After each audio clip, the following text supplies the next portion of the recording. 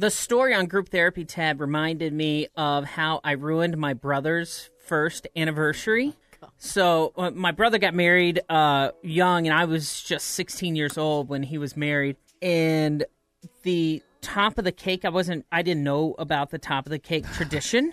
Wait, can I stop you right there? Well, hold on. It gets better. I'm going to write down what I think you're going to say. Yeah, no, let him. So I didn't know about the top of the cake tradition. And in our house, growing up, explain the top of the cake tradition for those who aren't married. You're supposed to freeze the top of the wedding cake and then eat it on your first anniversary. Right, you thaw it out, you eat it. I didn't know about any of this. And in our house, growing up, if it was in the refrigerator and it was not to be eaten, it had your name on it. If it did not have anybody's name on it, it was free game.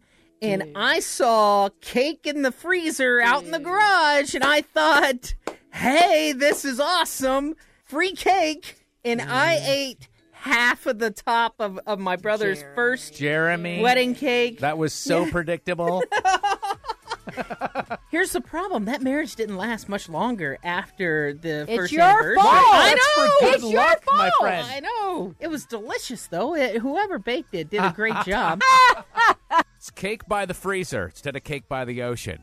I'm sure that Jeremy's not the only one that this has happened to. Like, you plan a special event, usually a wedding or maybe a first birthday or whatever, and then you, perhaps, but more likely somebody else, takes your precious little eggshell of an event that you have meticulously planned, and they just crap all over it. Well, you're just disappointed. Like Yes. you plan again. You Money, plan so long. Planning, I know time, it is all about money. Yes, you spend money, and you also emotionally are invested in this. And then to come to the day, it's called a special occasion for a reason.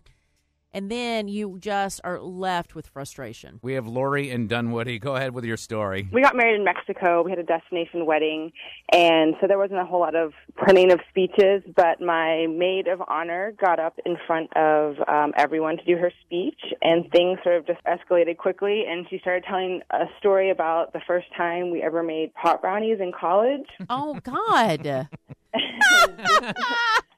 This was probably like the second time I'd ever met my husband's family because they're from, the Midwest. Oh, no. The very first time, like, our friends and family were ever coming together, and I have no idea, like, what compelled her to tell that story right then and there. But there's pictures from the wedding of everyone's face, like, jaw dropped, dagger stare. They were probably whispering during the wedding, like, I wouldn't try the cake. Right. While you have a few people that are digging into the cake with a spoon. So, I mean,